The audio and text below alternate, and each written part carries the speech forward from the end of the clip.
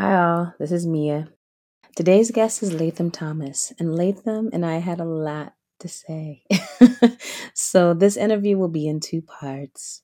Hope you enjoy and can stick around. There are so many ways for us to move intentionally and to connect with our work and to connect with other people that doesn't destroy us.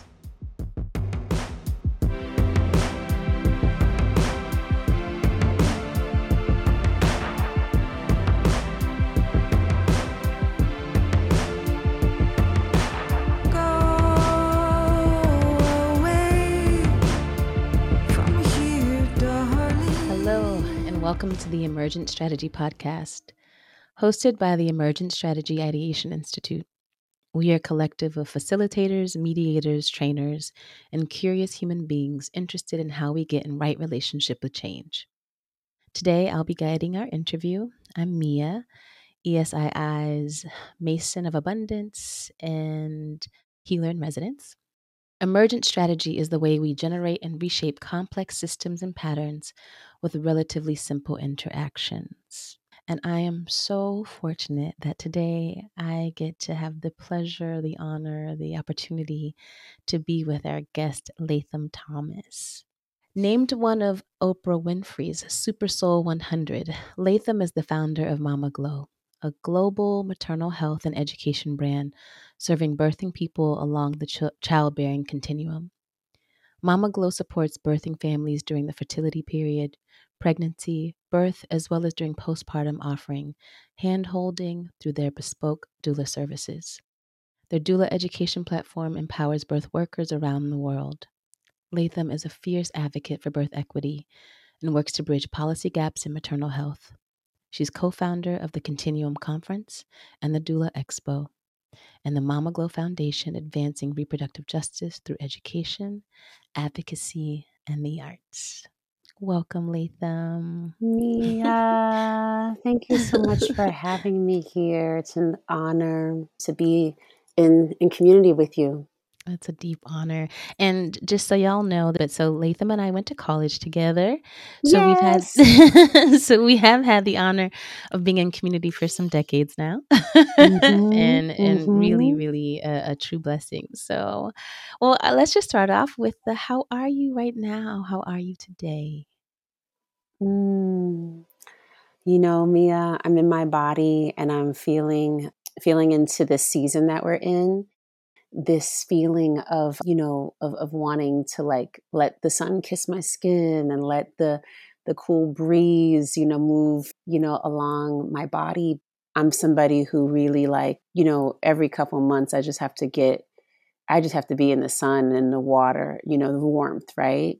And so it's a reminder right now for me to get in some water and get in some sand and always makes me reflect on living in the Northeast. And really, I think the reason that I stay, besides the work is, my son is in college in Boston, so I don't want to ever be too far away.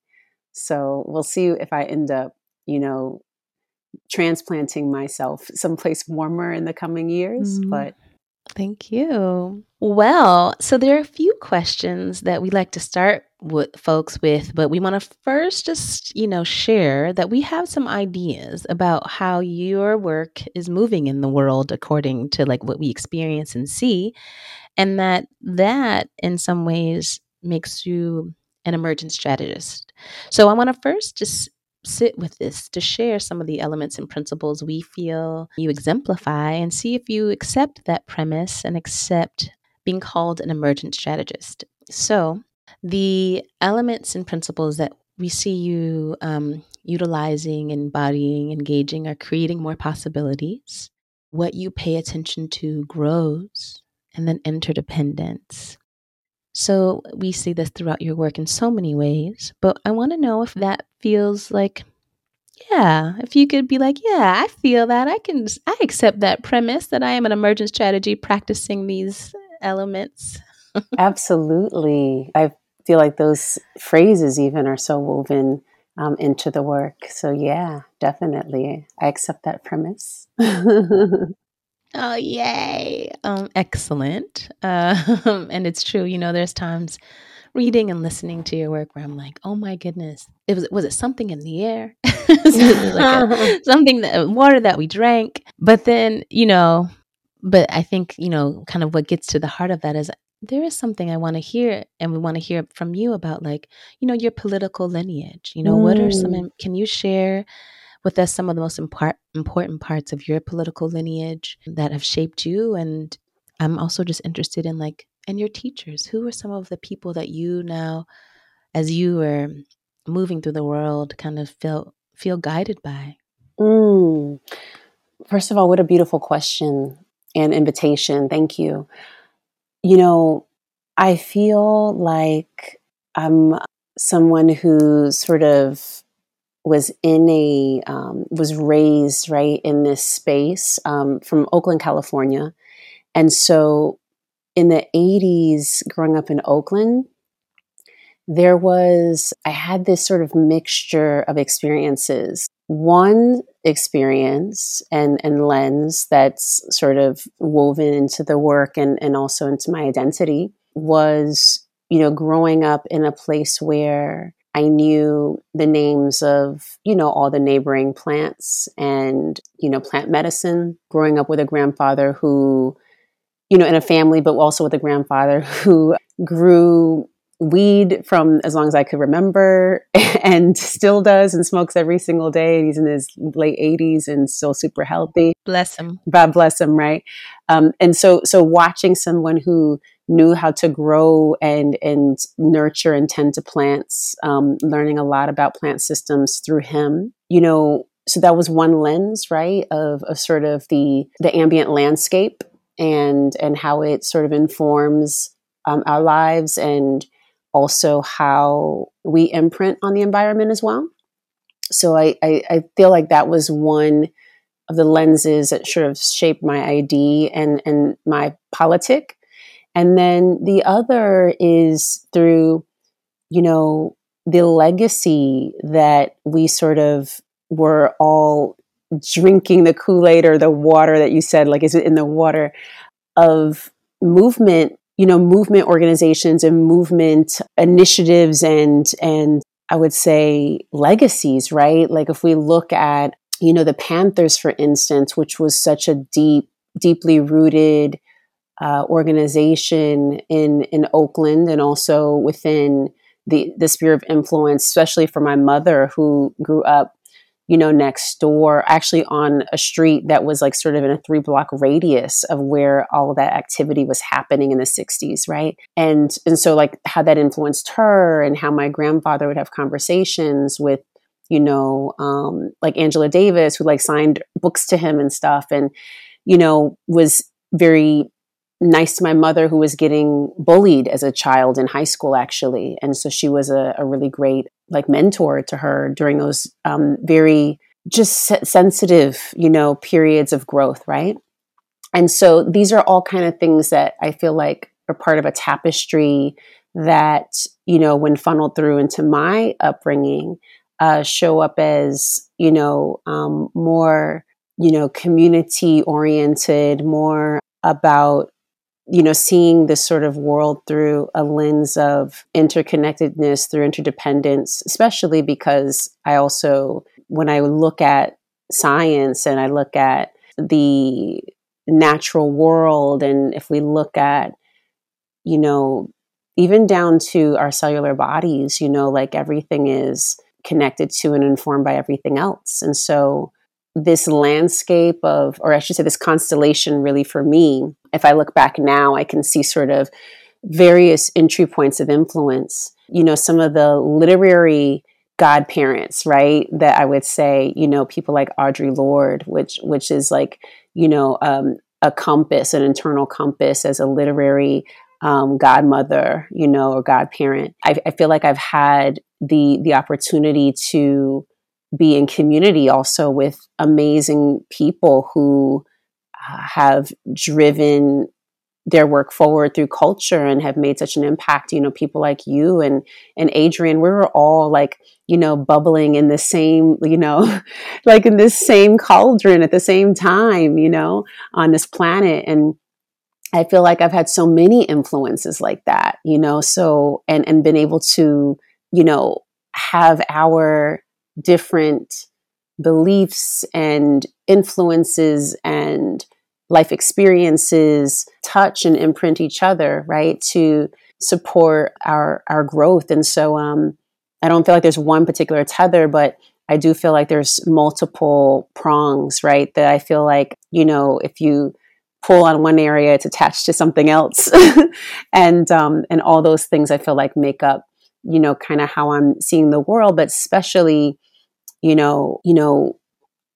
really see we're in a place where we're so far away in so many ways from an understanding of what it means to be in right relationship with each other, and what it means to like care for each other. Like we've built so many systems against caregiving, and so this innate part of each of us, which does want to not only support someone else, and we have this externalized experience of drive and of success and all these things that we've come to sort of exemplify and exalt in Western culture, and then really like globally sort of push that out as like an ideal to reach towards.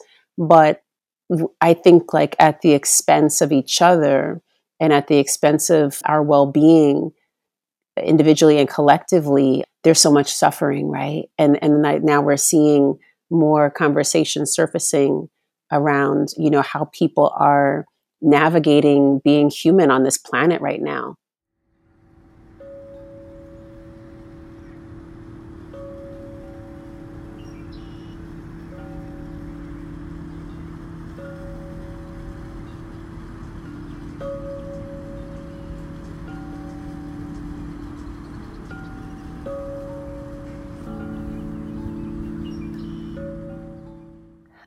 I love this like interconnected tether, right? Like this way in which we cannot, you start to feel that, and also the cauldron. Because to me, if it's like there's a point where it just is all bubbling up together. There's so many influences. You can certainly pull a thread and then notice that there's so many others. And at the same time, it just really creates this like really fertile ground for hopefully generating at least a template and some guides for how to be in right relationship.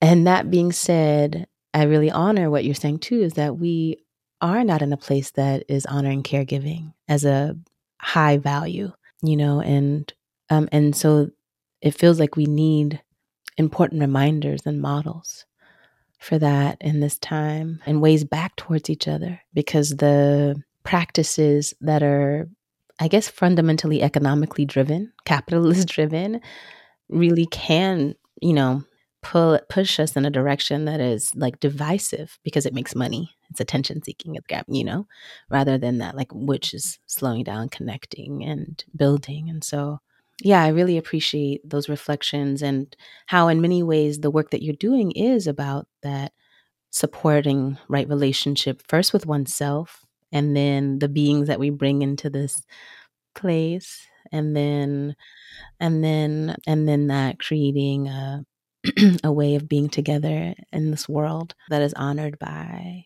wisdom from the elements and kinship with what's around us. Mm-hmm. So I want to like have folks hear a little bit about what you're doing exactly. And I want you to tell us a little bit about Mama Glow. Tell us about, what you're practicing, because it feels to me, well, one, I think fundamentally we recognize inside of emergent strategy that this is all about practice, right? Like how we get in right relationship is about what we practice on a regular basis. And then also both between Mama Glow and then Glow, like there's a way in which you spend a lot of time sharing with us practices that can help guide, that can help kind of create this really fundamental space of abundance within us that then can be shared. And so anyway, so I'd like to hear, what are you practicing? And then a little bit about, tell us about your work. Thank you for that. I have to say and share something that is so beautiful before I answer that question, because many people don't know this, but for those who do know me or who've met me in real life, know that on my left forearm, I have a pretty extensive burn I got in 2001 in college. And I was in a fire. And after that fire, there was a lot of healing that had to take place. It was like a 4th-degree burn, and I didn't have actual skin, or just, it was like really burned all the way down through multiple layers of skin to where there was like a divot. And I had to regrow skin, and it took a lot of time to heal. And in that time, I didn't have the courage or the stomach to change my dressings. And one beautiful thing that I remember, and I can remember it is like it was yesterday, and I can close my eyes and I can see it almost as someone watching, a movie. I can see this scene. I remember the bathroom. I remember how the light was coming in, and I was seated on the bathroom toilet, seat, and Mia was hovering over me, and she took my arm very gently, and she removed the dressings, and she didn't flinch at what she saw, and she said, "Wow, it's healing." And she cleaned the wound. And I remember looking over very, very briefly and just feeling like, I would pass out. So I turned the other way. And very gently, it didn't even hurt when she was handling me. And she put, whatever, I forget what the concoctions were that we were putting at the time. And she did that for me. She took care of the dressing.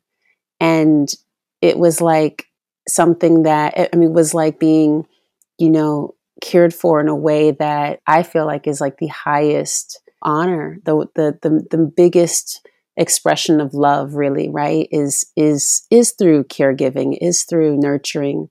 It is through, showing people love by being just really gentle with them.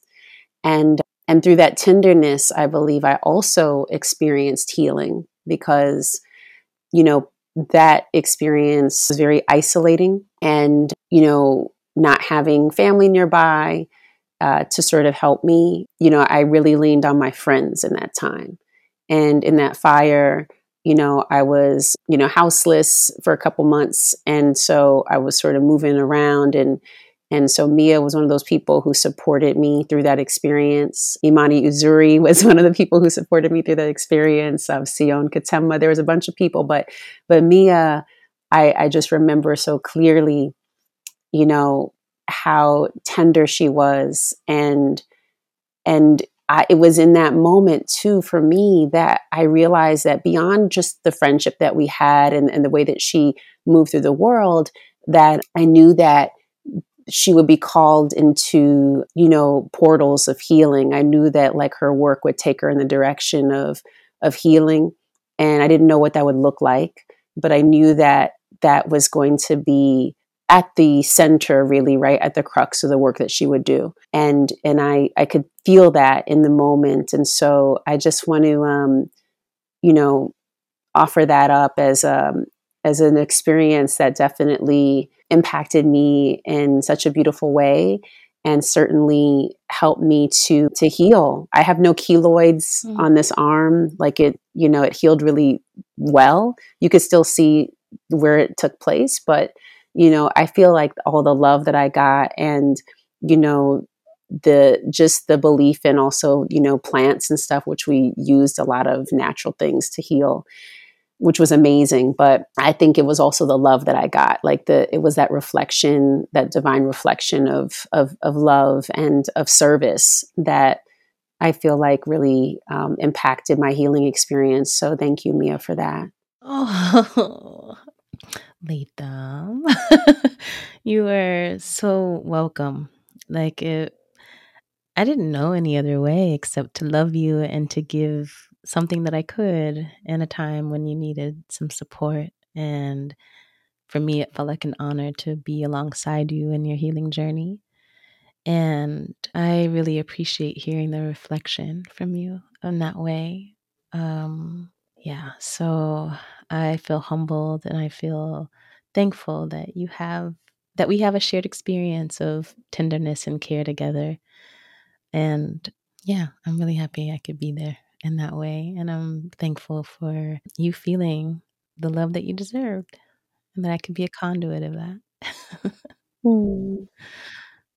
Oh. Thank you. Thank you. Thank you so much for that. Yeah, I couldn't be in conversation with you and not share that. Well, With the community. I was like, no, I gotta before because I'm like, we're gonna get into so much and then I'm gonna be like, oh man, I didn't get to say this. And well, so so I know that it no, go ahead. wasn't I was just saying I know it wasn't connected to the question that you asked me now, but I felt like it was really still it was really more connected to the question that we had before. So I just wanted to make sure that I shared that because it was such an important experience for me. And also, I think it was a template, right? Like, I think it was one of those moments where we get to see and experience what it's like to, have our most primal needs met, right? Like feeling safe, feeling this sense of dignity and support and also belonging, right? Like I knew that I mattered. I knew that I belonged to someone in that moment, that I was safe, and so those, you saying that that's the only way you knew, but it was like the only thing I needed, right? And I feel like that's where we must move back towards, right? Like, to a place where we're really honoring our human needs and making sure that the way that we navigate the world is through a lens of safety, dignity, and belonging, and and returning people home back into their bodies. Like a lot of people are fleeing. They're quarantined in their minds and they're fleeing their bodies.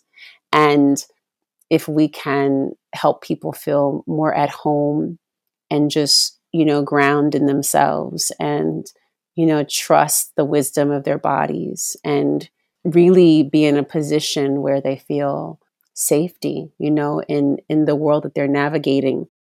That's really important. And we are living through times where people don't feel safe. And so, so much of what I'm practicing right now has been really informed by what we're experiencing outside too. Living in quarantine was actually really good for me because I feel like the past, well, before March of 2020, right? If we look back to how we were living before, collectively, it was disordered, right? It was dysfunctional. This idea of sort of, moving at this accelerated pace and, commuting for hours and standing under people's armpits on the train and, eating standing up and rushing to the next place. And this whole, spending like 8 hours away from your home at a desk, in a box somewhere, and then getting with family for like an hour and then watching TV and going to bed, like, then scrolling yourself to sleep. Like this is really dysfunctional, right? And so this invitation that many of us had, and I also want to be careful to not, discount or forget or displace the real experience that many people had of housing insecurity, of job insecurity, of food insecurity, of violence in their homes. This was real of houselessness. Like a lot of these things occurred as well, and then also people got really sick and people lost loved ones, and people also had an opportunity to sort of look at what this opportunity presented to be at home, to not have to move, to be still because it was winter time, heading into spring. It was a really reflective period. It was a period that for me was highly creative. It was a period where I was able to spend so much time with my son. He was in his junior year, going into senior year during the pandemic. And then he had his senior year outside. He was able to go to school and graduate outside, go outside to graduate. During that period, we were able to spend morning, noon, and night together. I knew where my son was. I didn't have to worry about his safety. I was so at ease actually during that time. And so, I think that this was a period, a pause that I felt like was much needed, and also a powerful reset for a lot of us to collectively think about what are we going to design from here forward. Like how do we design, the life that we want to live? How do we design a life that we don't have to escape? How do we design, a space that feels regenerative and healing and health supportive, right?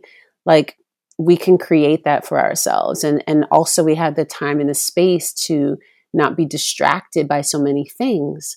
And so there were people who were like, "This is amazing because I have the space to kind of like live into." Dreams that I had, or take a class I wanted to take, or whatever, travel, whatever it was, be with family. And then you had people who were like, this is really tough, to kind of like deal with the realities of what's settling in around, the fallout of COVID. And so I feel like, the important thing to take away, how that experience impacts all of us, how we can be, become different versions of ourselves as we navigate these experiences, and look to see what's needed, right? Like, what is it that I need inside of this moment? And for me, that's how I've kind of, evolved over the years to check in with myself.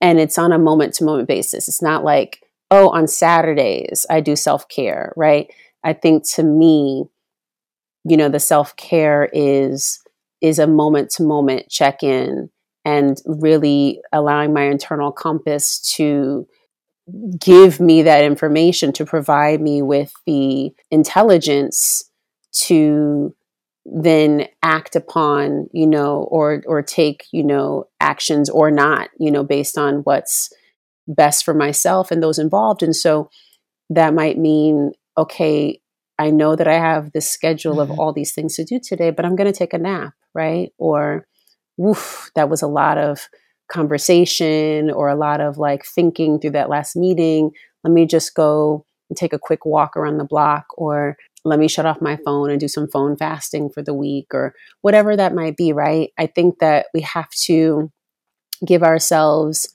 not just like an allocated day someplace, right? This arbitrary like time as a reward, but and not punish ourselves by saying, oh, if you don't finish this thing, you're not going to get to rest, or you're going to stay up all night till you finish something. It's like, at what expense are we making these choices, right? And so I feel like most of how we've been, sort of oriented around moving through life has been through this capitalist framework, right? Of, of really not listening to the body, of stimulating, right? And so using things like coffee and other things to sort of, hyper stimulate you so that you can be productive, and not thinking about process and time and space and what's necessary to really like create it. Things take time, right? And we're living through a period that it's all about like acceleration. And so people feel like they have to keep up. And I've intentionally decided like not to be in this hustle culture, and not to move at a pace that's like faster than my own, faster than I can breathe, faster than I can walk. And I just believe that the universe will reward courage. Like, we don't have to live into these principles that do not align with how we want to move through the world. And for the, purposes of like, oh, I gotta, this is the way to make money. And there are so many ways for us to move intentionally and to connect with our work and to connect with other people that doesn't destroy us. And I'm interested in what gives back to the people, what gives back to the land, what are we building for the future, right? Like if we're building something that's going to fall apart or be blown over, or I'm keenly interested, right, in how we think about futurism, how we think about, and we have so many teachers, right, that have given us frameworks to think about the future, but also designing, right? What does design look like?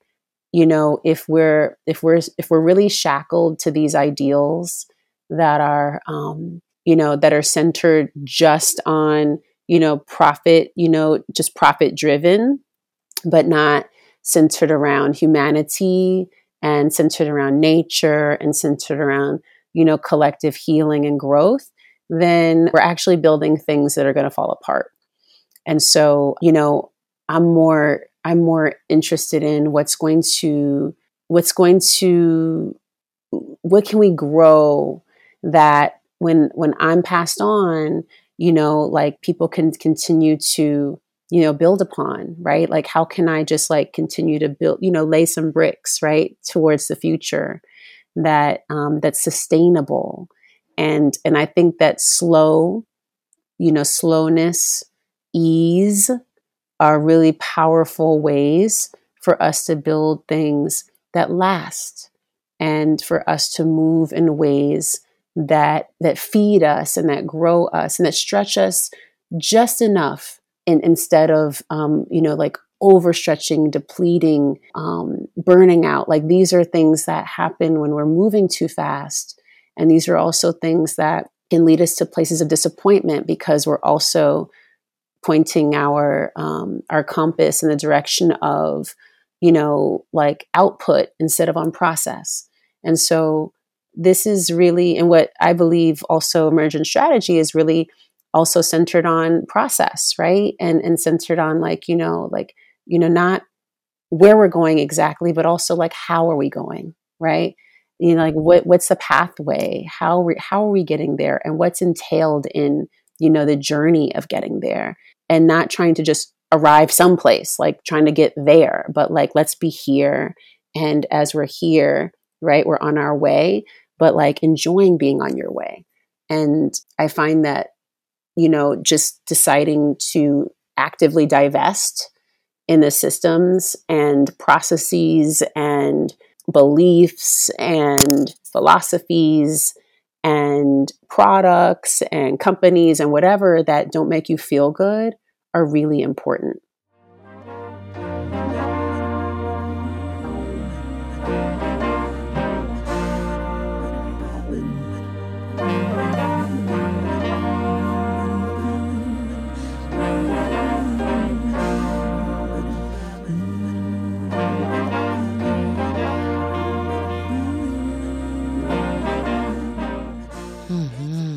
I love that. That is very much of like where you pay attention to grows, right? So the things that are not important, not paying attention.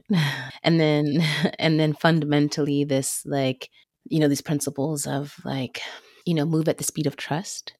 Hear what I hear you saying inside of like ease and moving slowly is like there's enough time to pay attention, enough time to be present to what is needed. And then from there, much can unfold. And that, because, I think, hearing you say, like, move in this way makes so much sense. And then when you look at the body of your work, you're like, yeah, but you get a lot done, Latham. So, But what's interesting about that? so That's then, so funny people say that, right? Because I'm like, I was like, yeah, but I sleep well. I eat well, I get outside, I take a bath, I do all these things, and I do them slow. And by the way, I'm late to everything too. So I'm relate I to stuff. love So it. I think part of Yes. it, because, but there is this thing. I hear you say that. And I think that all that can come back to also like our perception of time and space too, right? Because if you look at like socially, right, you see what's posted. And it's like, That's if you right. look to see, you might have seen something this week and then last week and whatever. And so the rest of your mind strings together what you believe is taking place, right? But at the same time, you might be seeing a culminating moment, right? Mm-hmm. That was focused upon for like a year. And then we might have just shown like a snapshot of something, right? And so, yes, it is Mm-hmm. that so much is being done. But what I believe that is a testament to also, and I know this for your life as well, is that, every day when you go and plant seed, and every day when you decide, like, I can weed or I can till, move the land a little bit. Oh, I have some compost. Let me bring that back to the earth. Let me go sing over the earth. Let the water hit the earth and the sun come shine. Let the elements of wind, work on this land, and then let all the microorganisms do their work underneath the bed of the soil. All of that is energy, right? And then every single day I come with the same intention and energy that this will grow. And so I believe it is that Mm-hmm. where you focus your energy, fruit is born, right? Like this, right? Where you're putting your intention, growth happens, right? So if that's planting a lot of seeds over time and they all Mm. grow at their own paces because they all have, divine timing encoded, then those things are coming up when they come up, and that I have no control over, right? I only have control over like the intention and putting the work into the world, right? But the timing of how it comes Mm-hmm. out or what it, looks like, it's like all of that is sort of out of my hands.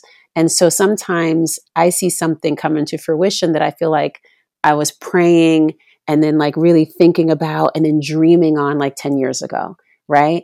Or I don't even realize, like, oh my God, yes, I remember this was right. You make those connections and you're like, I'm in that moment now. And I Mm-hmm. always ask myself and spirit, like, please keep me moving in a way where I can still see, recognize, and give thanks for these pockets of and nuggets of grace when I see come through something that was an obstacle before, that now shows up as an opportunity or now shows up as something that's moved through completion.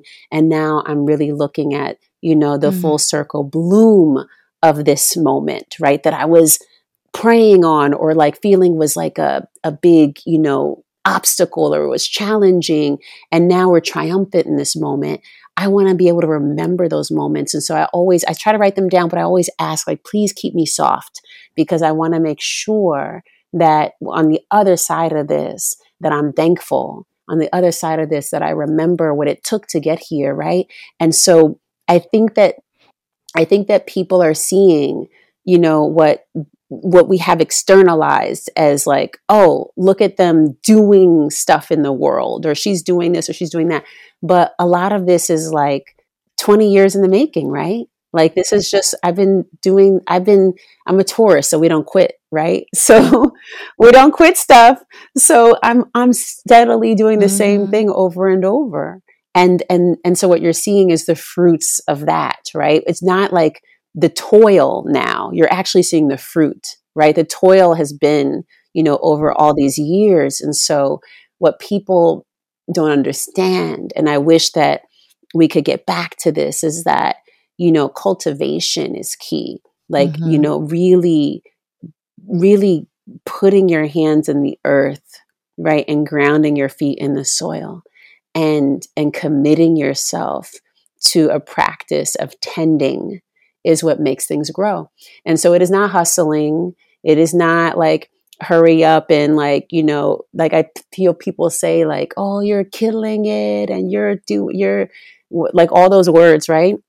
I'm like, I am not killing anything. I am nurturing. I am Okay. nurturing. I am nurturing. I am nurturing. I am cultivating. I am weeding. I am singing. I am praying. I Mm. am moving my hips and swaying. I am feeling the elements touch me. I am being tender. I am being receptive. I am listening.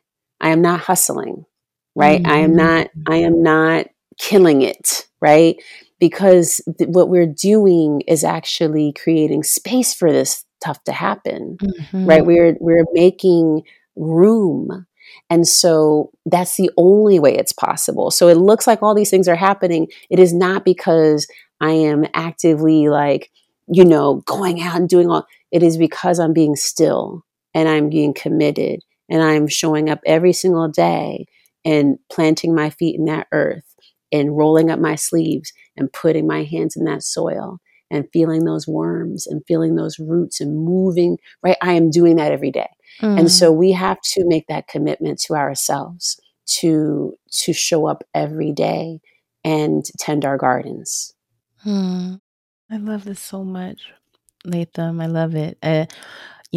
Adrian talks about it as there's always enough room, enough time for the right work, right? So if you're focused on the right thing, then there's enough time. And we then experience the magic of time bending, right? Because we're focused in the right place and the universe kind of co-conspires with us in that. Yes. And I'm reminded of the principle that you talk about in Glow, which is like womafesting, right? Like not trying to actively make a thing happen, but Mm, tending and letting it happen. let. Like that there's so many elements that need to work, right? So if you just let it be and do the thing that is most important for you to do in the moment, whether that's the prayer, the song, the sway, the vision, then those things can happen. And I'm really, really, I feel really moved by that because I think that is probably incredibly difficult and important work for it's incredibly important work for all, a difficult concept to hold on to, um, when we Mm, have so many other models of doing it. So I just really, really wanna honor and appreciate that you're asking and yes. inviting and practicing that, paying attention to the right things, slowing down and connecting, and it means a lot. For also just being present to one's life, right? There's just a deep presence there where it's so easy to be distracted and not present and available for what's here. Mm, So I I just thank you for being in that practice and showing us yes.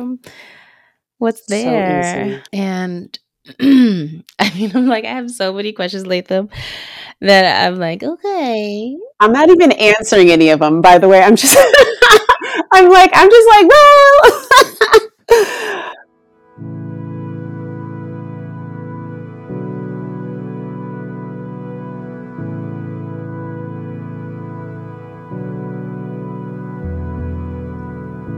You know they call me the Night Queen, 'cause I live in the dark, and I don't let nobody near me, and I betray my heart.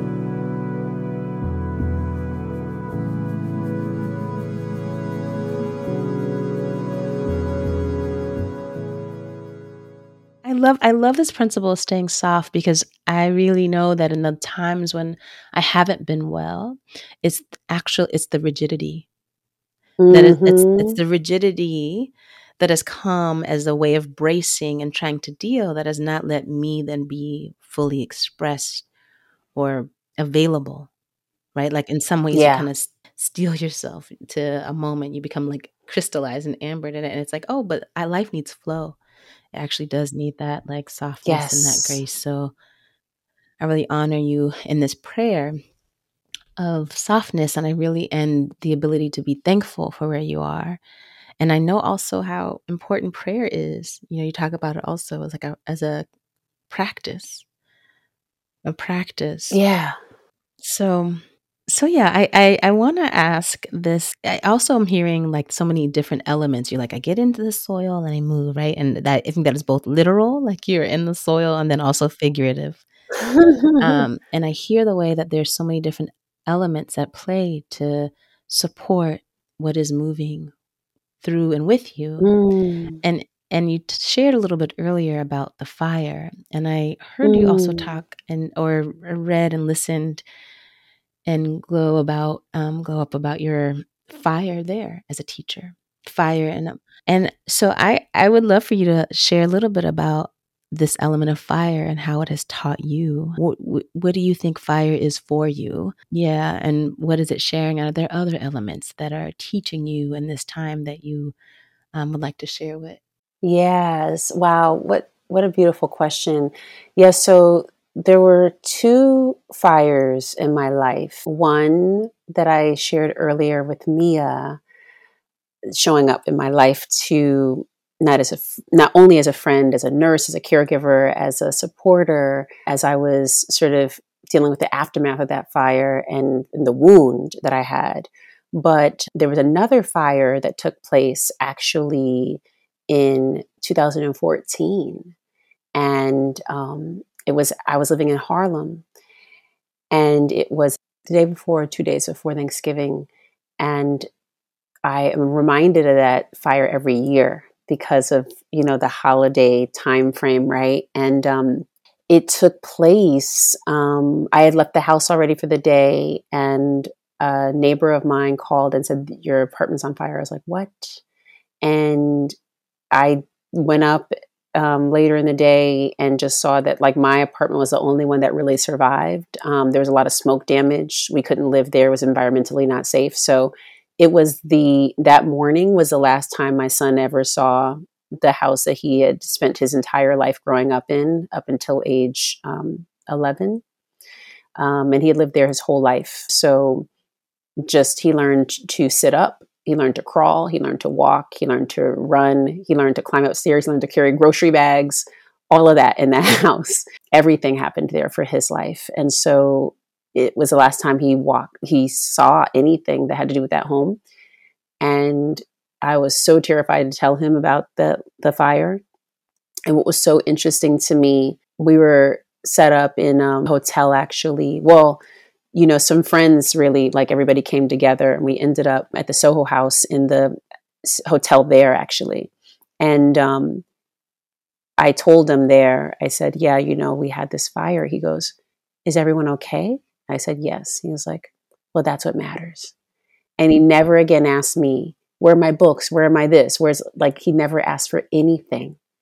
And it was quite amazing. So many things did survive. So we were able to keep a lot of things, but many things didn't. As you know how fires are, they cleanse and destroy and make space for new. And so for me, both times, it was a starting over period. I moved both times to a different place afterwards. One thing that was interesting about where I was living in Harlem was as I was coming up on the 10-year mark, I was like, I should really be thinking about moving. Like I'm outgrowing, like it's like I felt like I was moving through this space of cocooning, right? That I was stretching and I didn't have a place to land when it was time to emerge, right? And so it was like the fire made that space because I didn't have the courage to make that space. And so then I ended up like, moving into a new place in a different neighborhood. And all these things also happened, like doors opened and different things happened in my life as a result of the move and as a result of sort of opening that space up from the fire. And so it's always inconvenient, by the way. And I feel like any, lesson that shows up in your life, by the way, comes at a time of inconvenience, right? It doesn't come, you're not like, let me be rested and, having space on my calendar. And here we are with like this new, life event that takes place. It comes at an inconvenient time. And I think about that in terms of the work that I do, and the work that we guide folks to do as doulas. Babies come on their birthdays, right? Like you could be doing whatever you're doing and it's time, right? And so similarly, it's kind of like a teacher in that way, fire has been. And I hope not to have any more. Right. So I feel like that was enough, so, Okay. but it did lead me to this moment, so I'm grateful because, the time that occurred in my life, I think that, it was a powerful teacher. And I feel like I've been really committed to doing the work on a regular basis of clearance also. And so a very interesting thing happened, the opposite of fire, which was water, right? And we had a hurricane that passed through New York in the fall. And if you had a basement, you were impacted. And so our whole basement cellar area was flooded. And it was flooded because the sewer line backed up in, not because like water. Yeah, the sewer line backed up. And so thankfully it was clear water, because so much water had come through that it was just water and like, but disgusting. It's New York. So, like, let's not be, let's be clear. Like, I didn't want to see sewage in my house, but there was water everywhere. And so again, another cleansing where Right. several days of sorting through things that got wet and having to throw away a lot of stuff again. And, me being in a place to, when it's dry now, it's organized now, but what it offered up again was an opportunity to kind of like sort through life again, sort through things that were in this tucked away area. Like, are these things necessary? Right. And then organizing everything so that if it were to happen again, like we're safe in terms of like things being off the ground. But it was very interesting, right? Just there's these cycles of cleansing that come. And I had been saying like, oh, I need to organize this area. And so God was like, I'm gonna hook you up. Let me go ahead and put this water down here because you are not going to do this anytime soon. And so, like I saw it again, like, yes, it was inconvenient. It was also a blessing to really sort through and allowed me to kind of organize some different things that I hadn't done yet. So that's how, nature teaches me in some extreme ways, to move in along the continuum of like kind of giving and taking away, like here comes something and now it's gone. I've seen that through so many ways through nature, but primarily through fire and water.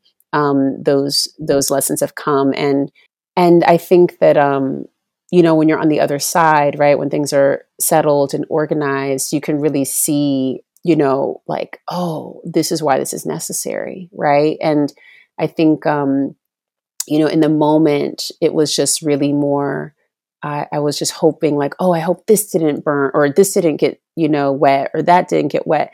And then on the other side, it was like, Latham, it's books. Like you can buy more books or whatever it was right.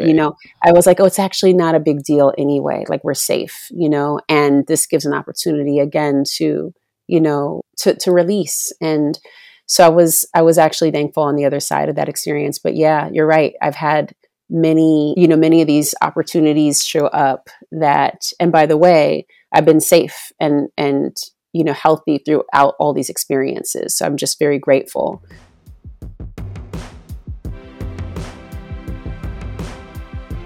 This podcast is produced by Natalie Parrott.